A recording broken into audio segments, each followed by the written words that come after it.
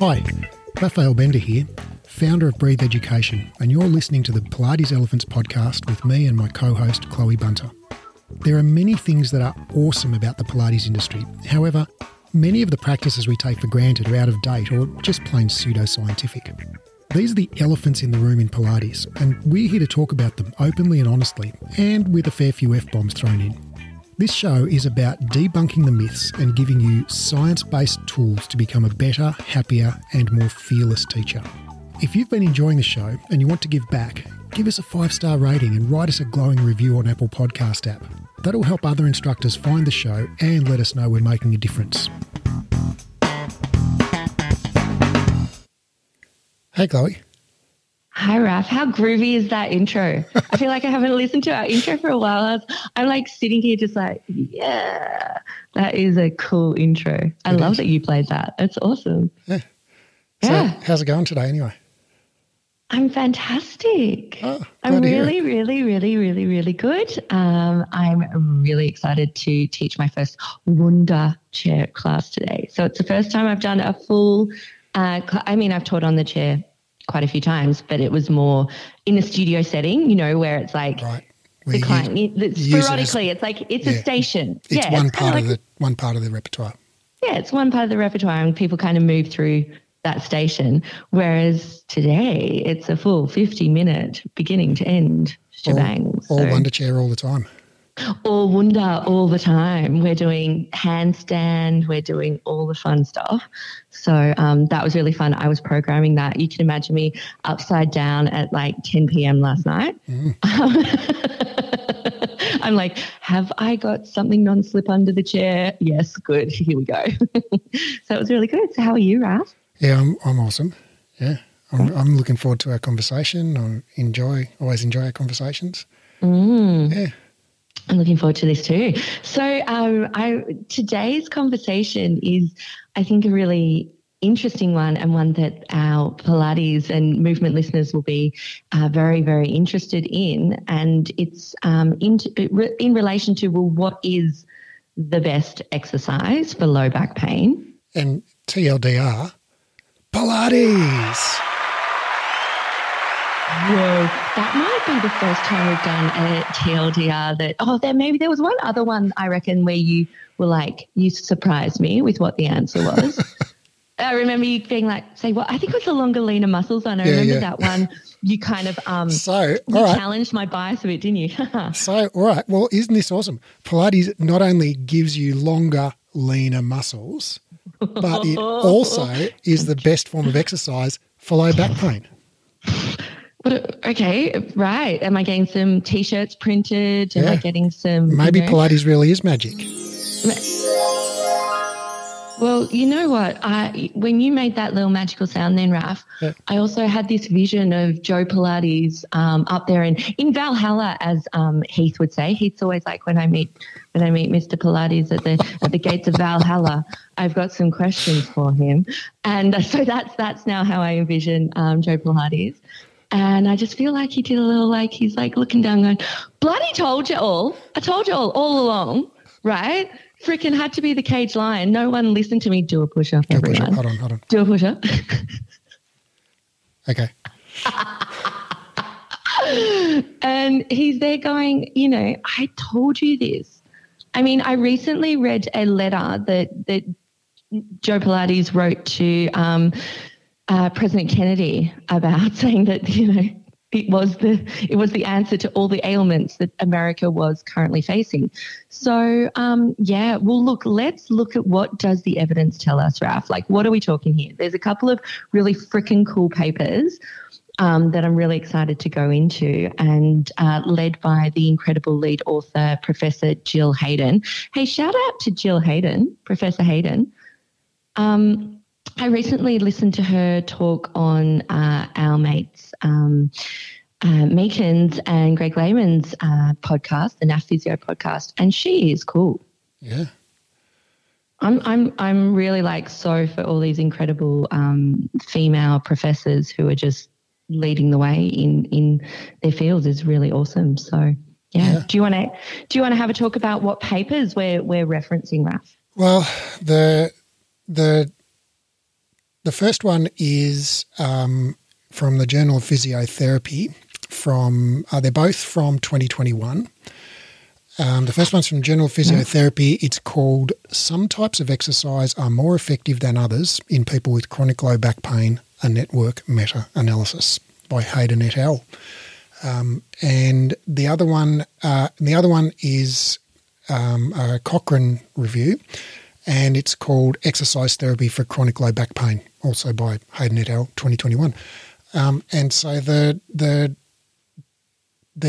Cochrane review basically just looked at exercise for chronic low back pain compared to non-exercise intervention. So it just kind of like lumped every possible form of exercise together as just exercise, and said like, okay, overall, is it better to do exercise than to just do any other thing?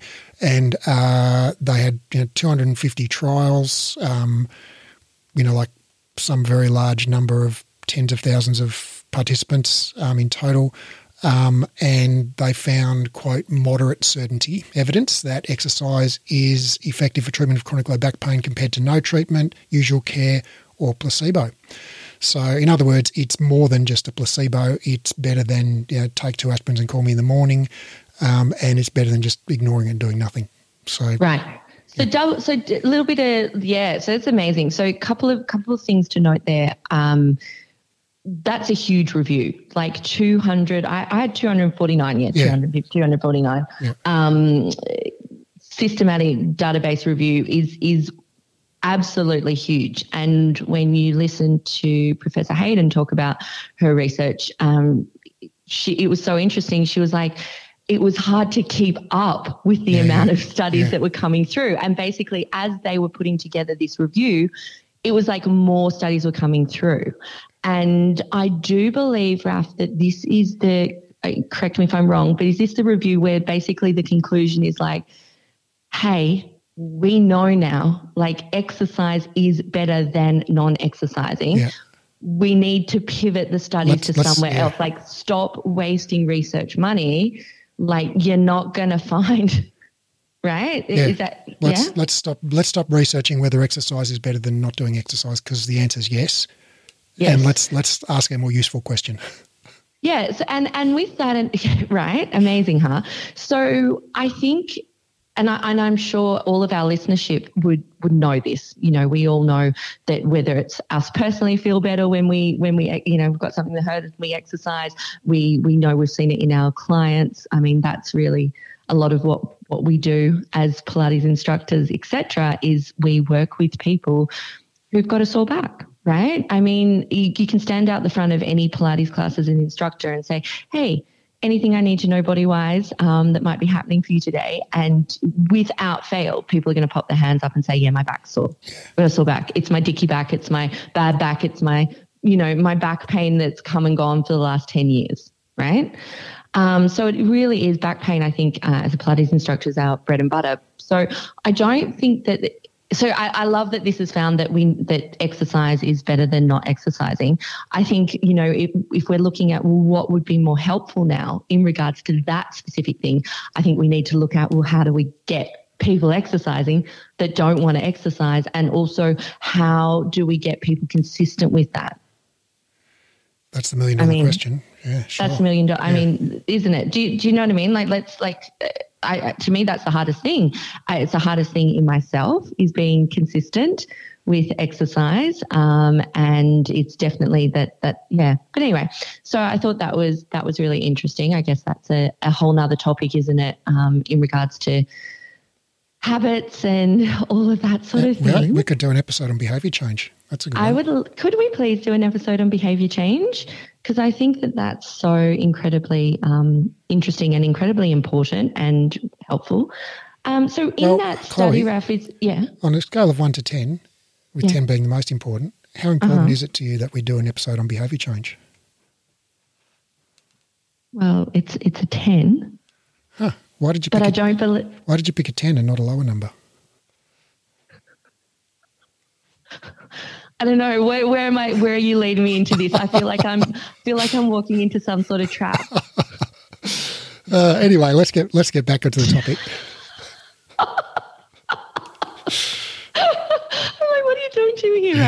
I'm being led. Yeah, it's important. So we will do a fantastic episode on that. So in that study, Ralph, do we need to click more into that, or do we need to now talk about the other one? Well, I think,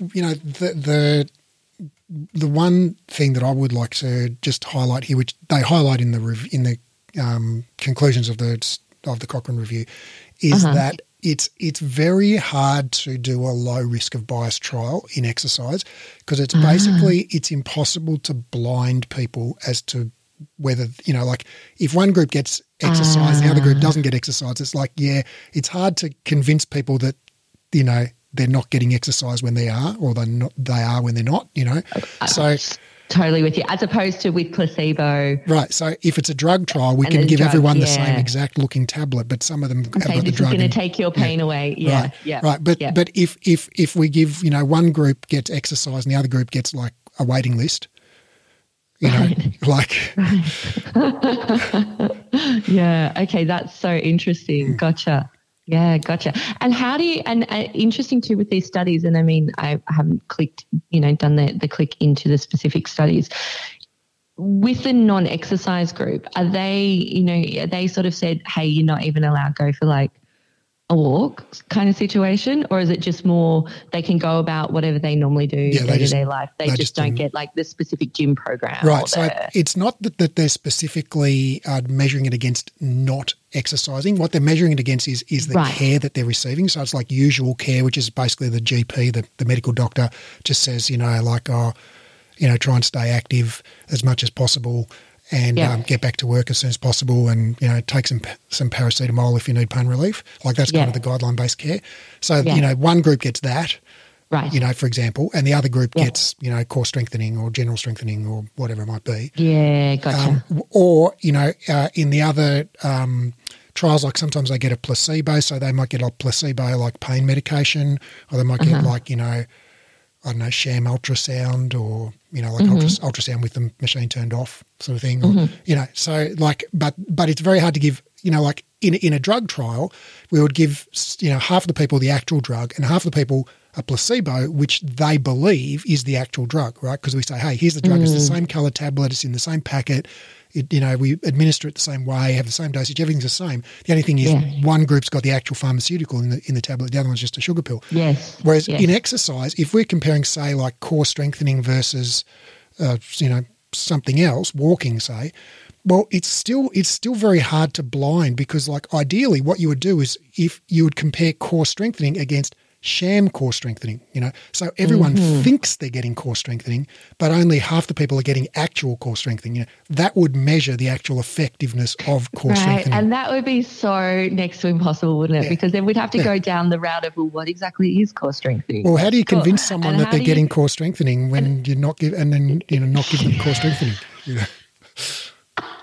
It's like no planks for you, but hey, this bicep curl, that's strengthening your core. No, okay, this is Well, probably, am I standing up to it? Maybe it is. If you're standing up doing a unilateral bicep curl, it probably is working your obliques significantly. That's what I was just thinking. Okay, this is so interesting. Yeah, that's really cool to know. Okay, so just basically, like, inherently, the exercise literature, it's really hard to do a low risk of bias trial, even when the trials are designed very well, and then the people who are measuring the results are blinded. So the person at the end comes in and asks them, like, how much pain do you have or whatever after the thing. Those people are blinded as to which group the participants are in, but that doesn't stop the participants are not blinded, because it's not possible, and then thus expectation can play a significant role. Like, say, for instance, people who expect core, if we do like core strengthening versus, I don't know, stretching, say, people who expect core strengthening to help, who are in the core strengthening group, will get a bigger effect, whereas people who expect stretching to help, who are in the stretching group, will get a bigger effect. So what we ideally would do would give both people core strengthening, but one of them's fake core strengthening, so that way they all get the expectation effect, but only half of them get, whatever the true benefit of actual core strengthening is, beyond placebo. But it's basically impossible to run that trial. Gotcha. And not just for core strengthening, whether it's for Pilates or strengthening or stretching or whatever. It's basically impossible to run that trial. Yeah, right. Yeah. Right. So, Cool. but running more trials unblinded isn't going to give us more certainty of the results. Yeah. Yeah. So the next trial, which is the one that I think is more interesting, is called Some Types of Exercise Are More Effective Than Others in People with Chronic Low Back Pain, a network meta-analysis, Hayden et al. 2021, Journal of Physiotherapy. And what they looked at was, this was a massive network meta-analysis. They included the same data set, so it's 249 randomised clinical trials, same data set as the Cochrane Review, which had like 20,900 participants, so very, very big data set. And they looked at 11 different types of exercise interventions. So they looked at core strengthening / motor control, mixed exercise. It's like basically had multiple different types of exercise in the one intervention. So that would be like programs that did like a combination of stretching plus strengthening, for example. Then general strengthening, aerobic exercise, Pilates, stretching, yoga, functional restoration, McKenzie therapy, and other specific exercises. So they compared it to a whole bunch of different things like placebo, no treatment, usual care, education, manual therapy, back school, electrotherapy, physiotherapy, psychotherapy, anti-inflammatory drugs, relaxation. So they compared each of those exercise types to, or not each of them, but they compared the exercise types to one or more of those comparators, placebo, education, manual therapy. And a lot of the trials actually compared one form of exercise to another form of exercise. And so what they were trying to figure out in this network meta-analysis was for the outcomes of pain intensity and function, like, limitations on activities, were some types of exercise more effective than other types? And what they found was, yes, they were. I felt like there should have been a sound there that you played, Ralph. What sound do you think? Maybe the clapping. Clapping?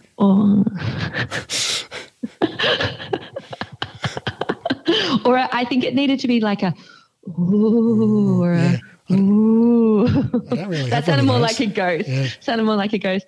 Ooh, but like maybe more the the wow emoji. I don't have the wow emoji. I'll have to get that one for next time.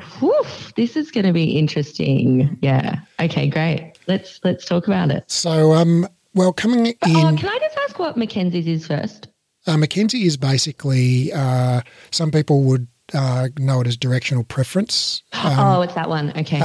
Some people would know it as mechanical diagnosis and treatment. Basically, some people would just know it as like doing a lot of back extensions. Yes, that's what now I know exactly what you're talking about. It's the back extension. Yeah, it was made up by a New Zealand-based physiotherapist called Robin McKenzie. And it's, there's volumes and volumes of textbooks on it. It's not just for the back. They do it for the elbow, for the shoulder, for the knee, for the hip, for all the joints. But it's basically around directional preference. And so basically when somebody has a direction of movement that is less painful or alleviates their symptoms, and then another direction that is more painful, basically they do, repeated movements in the less painful direction. Yes.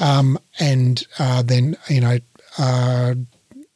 the idea is that over time that, that improves, whatever's causing the symptoms. Right. So in the case of the low back, which is what we're talking about today, and this whole, these two big research papers are all about chronic low back pain.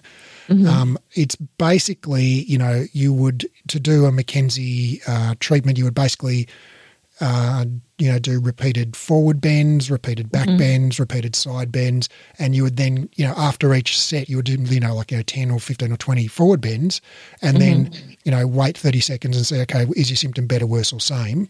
Right. And did it centralise or peripheralise? So basically, if you had pain down your leg, sciatica, like after you do your 10, forward bends, has your pain moved up the leg? So your pain is now not going as far down the leg. Well, that's called centralisation. The pain's moving towards the centre of the body, and that's considered a good prognostic sign.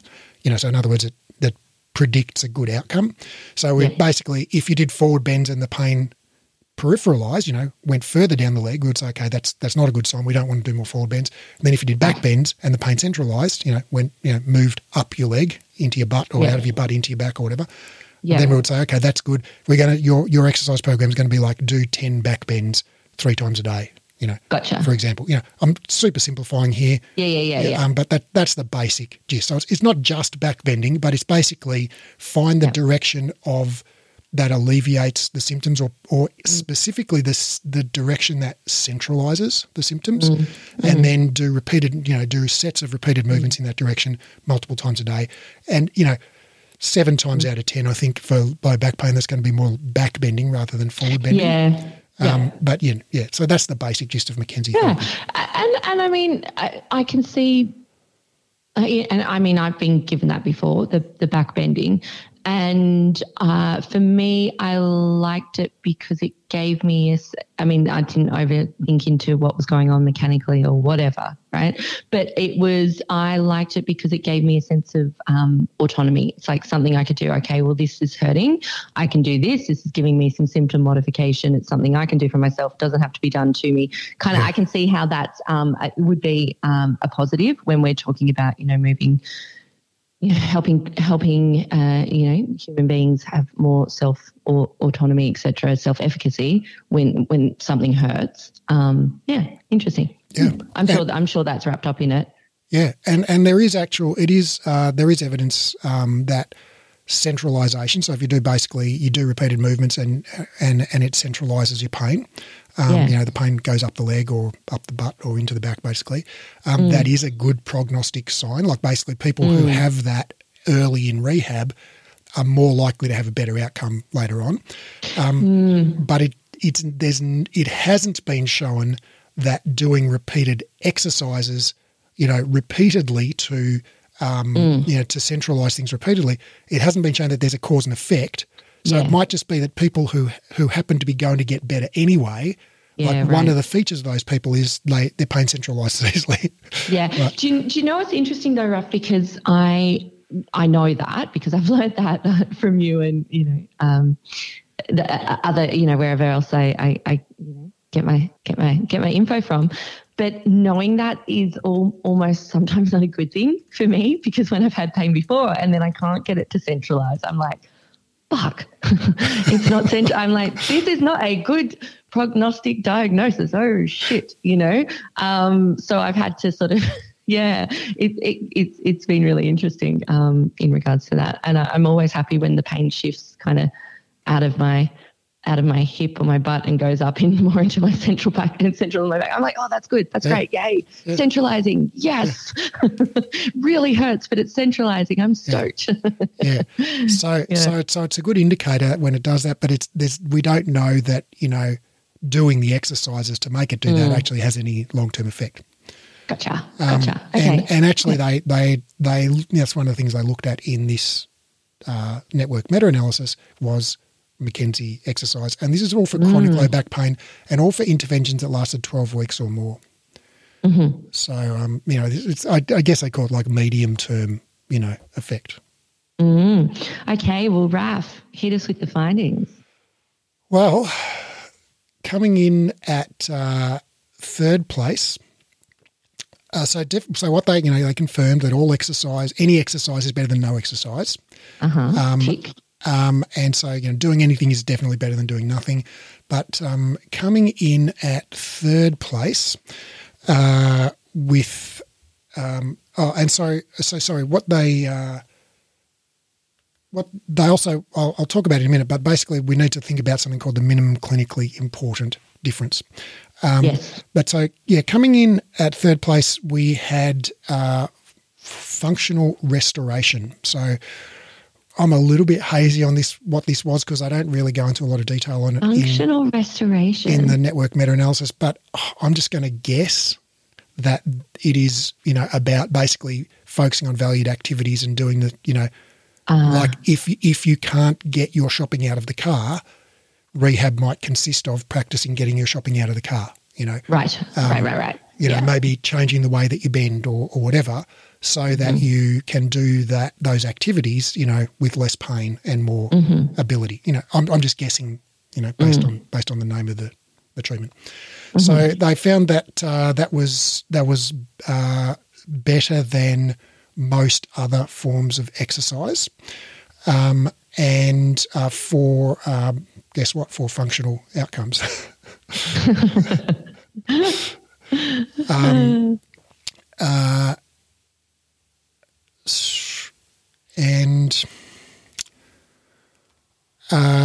And coming in at number 2 was McKenzie therapy. Yeah. And for both pain and functional outcomes. And then coming in at number 1 was... Drum roll, wait, drum roll. I don't have a drum roll, I've got this. That'll do. Coming in at number 1 That'll do. was Pilates. There you go. Holy schmoly. Yeah. So they found that the average difference. So they basically put everything on a 1 to 100 scale. So basically pain on a 1 to 100. So with 100 being the worst pain imaginable, 1 being no pain at all. And they did the same with functional outcomes. So, 100 being you can totally do all of your normal activities with no limitations, and, 1 being you're, bedridden and unable to do any activity at all. Right. And so they defined what's called the minimum clinically important difference. So this is basically the smallest difference that a patient would notice and consider meaningful. Like if you went and did, say, 12 weeks of Pilates for your low back pain, and your low back pain went from a 5 out of 10 to a 4.99 out of 10, you'd probably consider that not a meaningful difference. Right. Yes.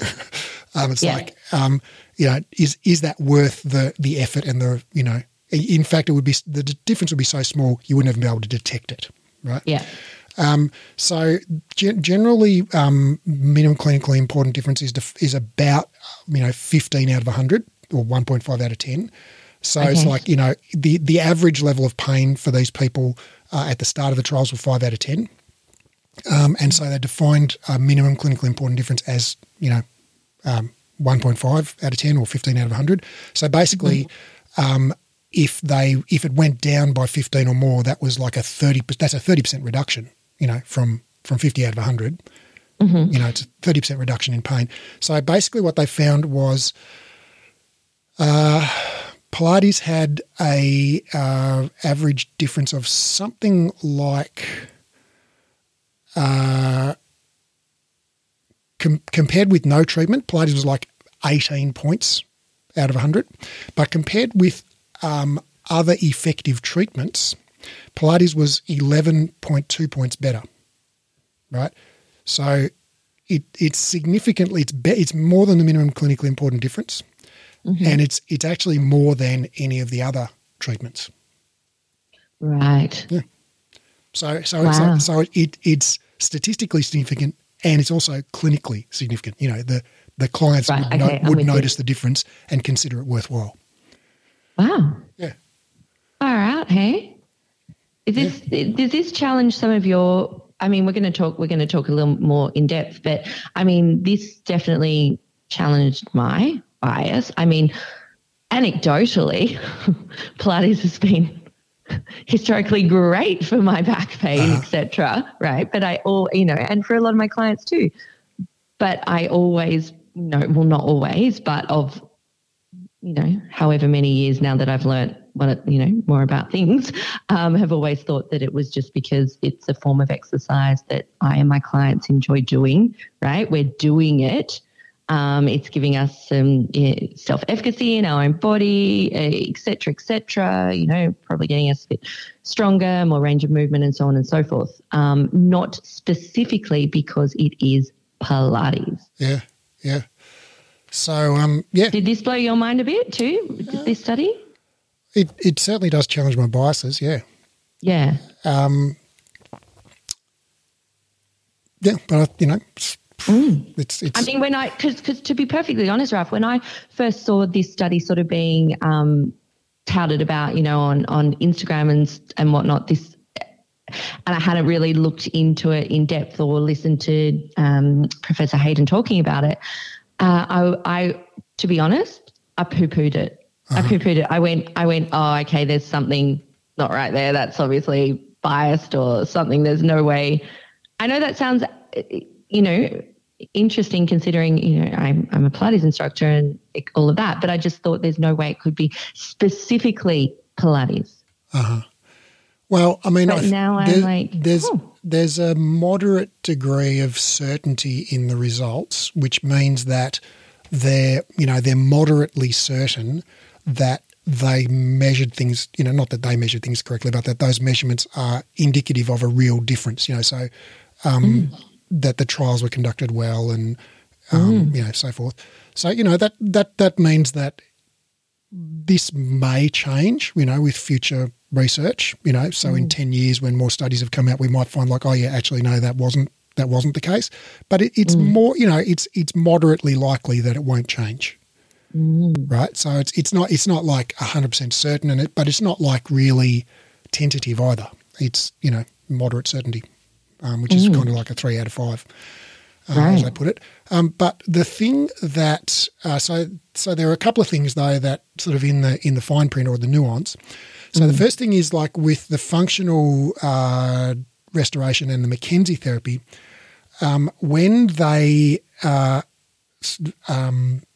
allowed for basically other therapy. So basically when somebody would do an intervention, it would be like McKenzie plus education versus something else, right?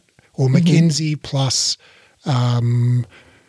stretching, versus something else. Or McKenzie plus walking versus something else. So what they found was like when you took out the education or the stretching or the walking, like McKenzie didn't seem to be better than other treatments. So it's basically McKenzie combined with things seems to be helpful, but when you did McKenzie, when you took away the effect of the other thing, it didn't seem to, like that effect basically disappeared.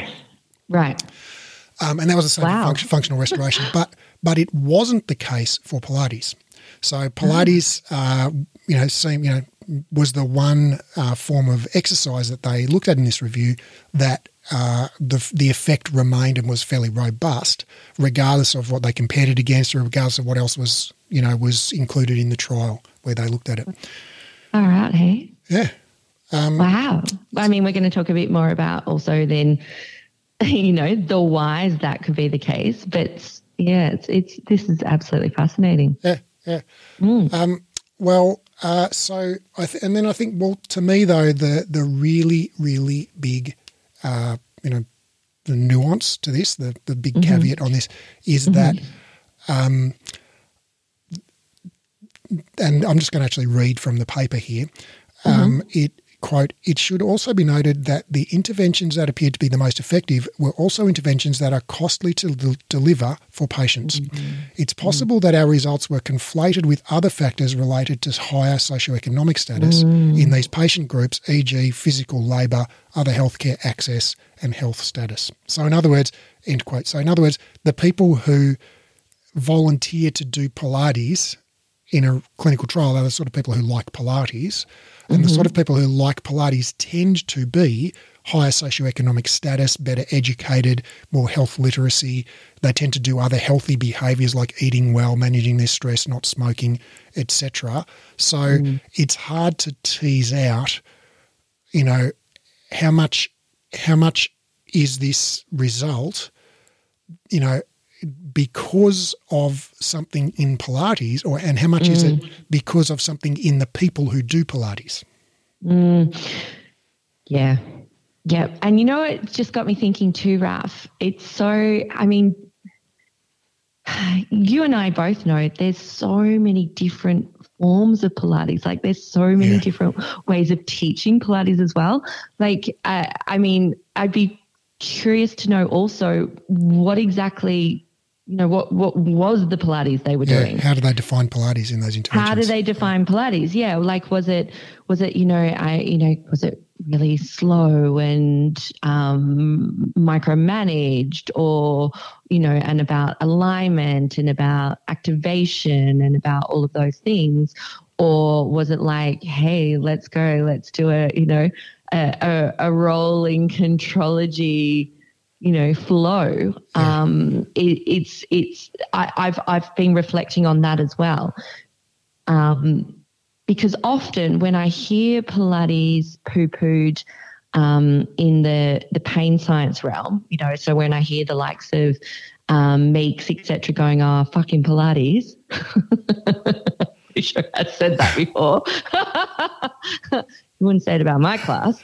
But I'm pretty sure he has said that sort of thing before, because my understanding of what they're thinking Pilates is and why they are thinking is because they're thinking of it as like the 90s, 2000s, micromanaged core activation, alignment protocol, slow movements, low load, right? I don't know. There's a lot of nuance in this. Don't you think? So I'm just looking through the Cochrane review now, and so this is the primary source of some of those studies, and so there's quite a diversity there in the Pilates studies. In the Cochrane review, there are actually I think 27 Pilates studies, and so it was. Some of them were like equipment plus mat Pilates. Some of them were called clinical Pilates. Some of them were just called Pilates. So there was quite a diversity, and I know I'm not familiar with any of the particular trials in this Cochrane review, but I'm aware of several trials of Pilates for low back pain, and I know some of the authors of some of them that are, they're basically physiotherapists who have done. They're basically doing directional preference or something very similar to McKenzie therapy on Pilates equipment. So, gotcha. And at the other end of the spectrum, there's people doing, traditional classical Pilates or contrology or, contemporary Pilates in the middle somewhere there. So, there's quite a diversity of things that fall under the label of Pilates. Yeah. Right. Interesting. But some of the things that would be similar would be, if they're in a Pilates class, they're getting some, whether it's one-on-one or whether it's a small group or but they're getting that attention, they're getting that care, they're getting that. What do you think? Those factors are probably playing in here? I think in a again, like I said, I haven't read any of the original studies in this review, but in any well-conducted exercise trial, they will control for those things like, the amount of therapist interaction and, the amount of social. So for example, I'm just kind of making this up, but a well-conducted trial, they might have one group of people doing Pilates and they might do, an initial one-to-one assessment with a Pilates instructor followed by, 12 weekly small group sessions, right, for an hour. And then they might have the other group doing, say, stretching, right? And they would do an initial one-to-one assessment with a fitness trainer, followed by 12 weekly small group sessions. So basically the time and the attention of the practitioner is equalised, and the only difference is which intervention you receive, right? Gotcha. And interestingly, stretching did not come out anywhere on top. Stretching came out at the bottom, at the absolute bottom, which can you read what it said about stretching, Ralph? Something like, basically was, the bottom line was just like, if you give someone stretching as their rehab or their treatment for low back pain, it's a waste of everyone's time. Is that about right? Did I sum that up about right? Don't just give stretching. Do stretching if stretching feels good. So basically what they found was just, stretching is more effective than, not doing anything. Was it? Yeah. Was it? Yeah. When I thought I read that stretching was like, you may as well do nothing.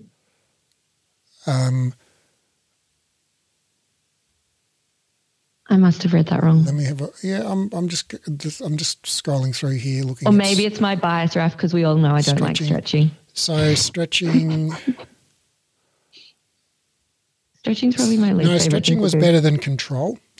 Okay. So stretching had a mean difference of something around 5 to 6 out of 100, 5 to 6 points out of 100. Better than doing nothing. Or better than whatever the control condition was, care as usual. So 5 or 6 points out of 100. So it's better than nothing, but it doesn't meet the minimum clinically important difference of 15. So it's like after your 12 weeks of stretching, on average, like if you've got surveyed 1,000 participants, on average they would be 5 out of 100 or 0.5 out of 10, better on a pain scale. But that each individual person, that difference is too small to notice. Whereas Pilates, the difference was something like 18 or 17 out of 100. Sorry, so 1.7 or 1.8 points out of 10. Yeah, so stretching's better than a poke in the eye with a blunt stick, but it's certainly not the first line treatment that you would try. Yeah. And I think it's worthwhile stating too that, this is also not saying that Pilates is curing your pain. I mean, it's helping, but it's like however many points, right? Out of 100, you still. Right. It's about a 30 or 30 to 40% decrease in pain. Right. Over 3 months. Right. Which is, nothing to be, ashamed of. Like that's a great. It's the best we got. Yeah, exactly. And I mean, anyone who's been in pain will know that any reduction in pain is welcome. And also, I'm going to, all the other amazing things that would come along with actually participating in the class and doing the exercise. So you've got... Well, it does have some side effects like better mental health, right? Increased strength, flexibility, balance. Community, all of those wonderful things as well. So there's so much other awesome stuff in there. Yeah. I've actually found, Ralph, I think this would tie in well with this episode, a copy of the letter that Joseph Pilates sent President John F. Kennedy. I would really love to read it out if my eyes are good enough to read it. So this was shared by Jonathan Grubb. So shout out to Jonathan. He's doing really cool stuff in the realm of Pilates history. He does a lot of digging into the history, which is really cool. And you can follow him on Facebook. He's got a Facebook page. I'm pretty sure it's just called Jonathan Grubb. And Grubb is Grubb. And he shares some fantastic old snippets of things that Joseph has written or advertisements. He's done things like I think he's interviewed one of Joseph Pilates' nieces, all of those sorts of things. So if you're a bit of a Pilates history nerd, which I dare say the majority of our listeners will be, you'll get a real kick out of that. So this letter was actually referenced by Jenna Zaffino in our episode, Raf, when we spoke to Jenna. Do you remember? Yeah. And we couldn't actually locate the letter at the time, I do believe. So I was pretty stoked when this came up in my newsfeed by Jonathan. Now, it is quite hard to read as it is a sort of a photocopy of or whatever it is of the letter. So here we go. So this is Joseph. It's signed by Joe as well. It's signed by Joe Pilates. So it's got Joseph H. Pilates, 939 8th Avenue, New York, which is super cool. And the date is September the 6th, 1963. It is President John F. Kennedy, and it's addressed to him. It says, "Dear President Kennedy, there is a great deal said about decadence and decline in America, paralleling the decline of the Roman Empire. However, they do not say what will save America. and then this next sentence is in bold, and it's right in capitals, and it's typed right in the center of the letter. Contrology is what will save America. For the sake of America, I urge you to investigate, and again in capital letters, contrology. Sincerely yours, Joseph H. Pilates, signed. How's that? Well, I can't see why it didn't convince President Kennedy. It's pretty fantastic. And I love that he's referencing the decline of the Roman Empire. However, they do not say what will save America. Contrology is what will save America. Well, far out. Hey, talk about, you know what? You got to give Joseph props for belief in his work and what he was doing. Hey, Raf, and the belief in. I think, you know, there's so many things that I don't agree with Joseph Pilates, and that mainly comes down to like some of his more creepy type escapades that I've read about.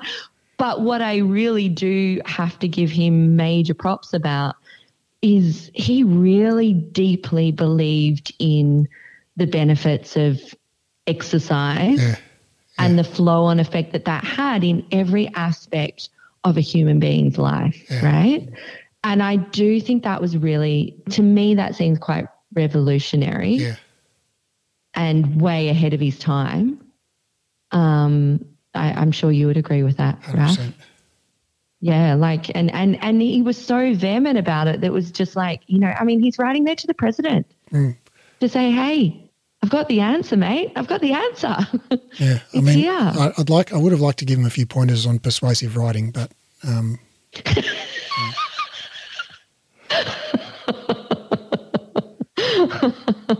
But you know, ballsy, right? Let's just write into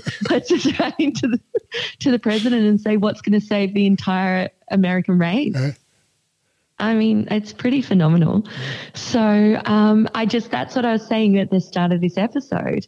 I feel like these sort of studies, can you imagine, you know, Joseph, from what I can tell from Cage Lion, etc.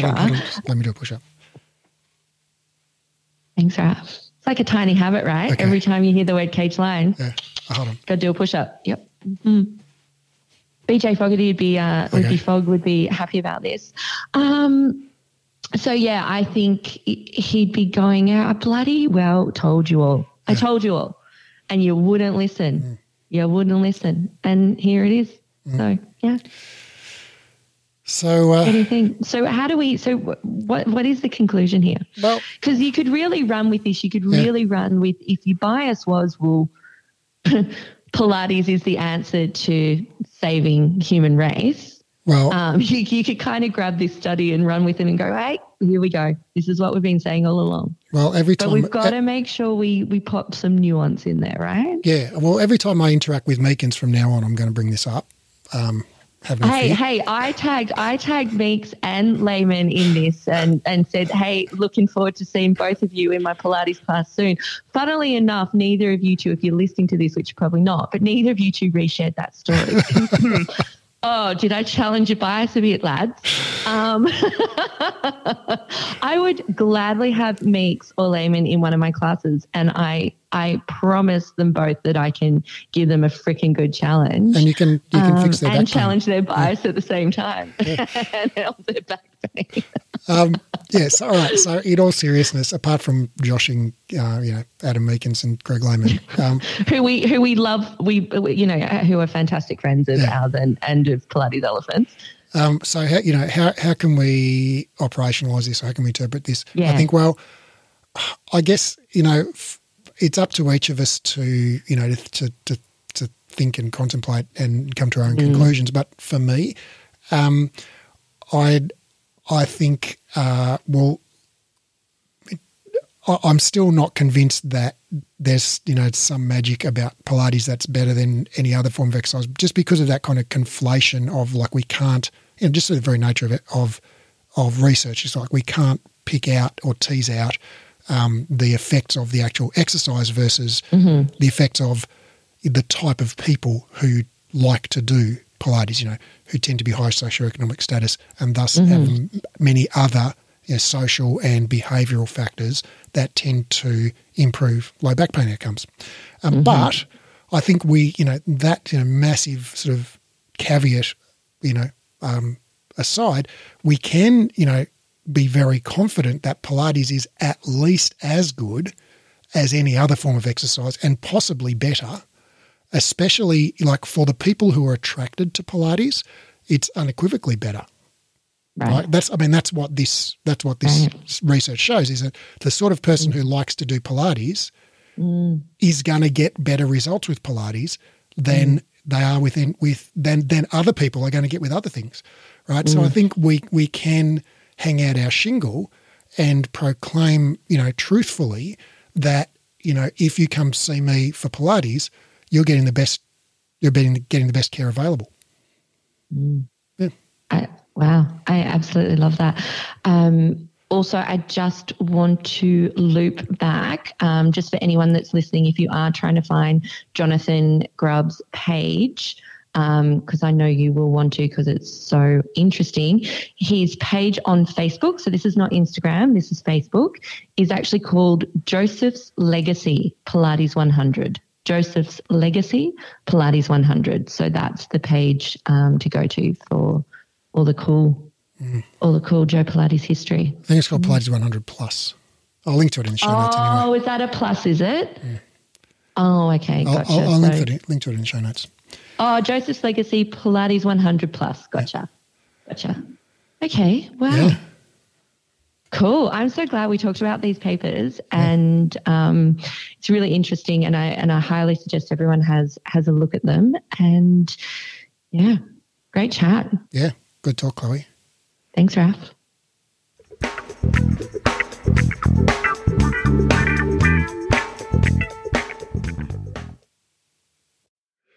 After 2 exercise science degrees and over a decade and a half of reading research daily, I've condensed all the current science on rehab into a program called the Clinical Exercise Specialist Rehabilitation. Inside the program, I'll teach you to do 3 things. 1, deeply understand how the body works. 2, confidently and expertly rehab literally any client. And 3, get results for your clients. So ultimately your clients tell their friends and you become known as the go-to expert in your area.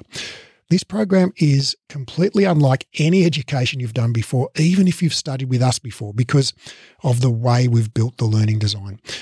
It's an online, flexible, skill-based learning program, which means you keep doing the skills under supervision until you're good at them.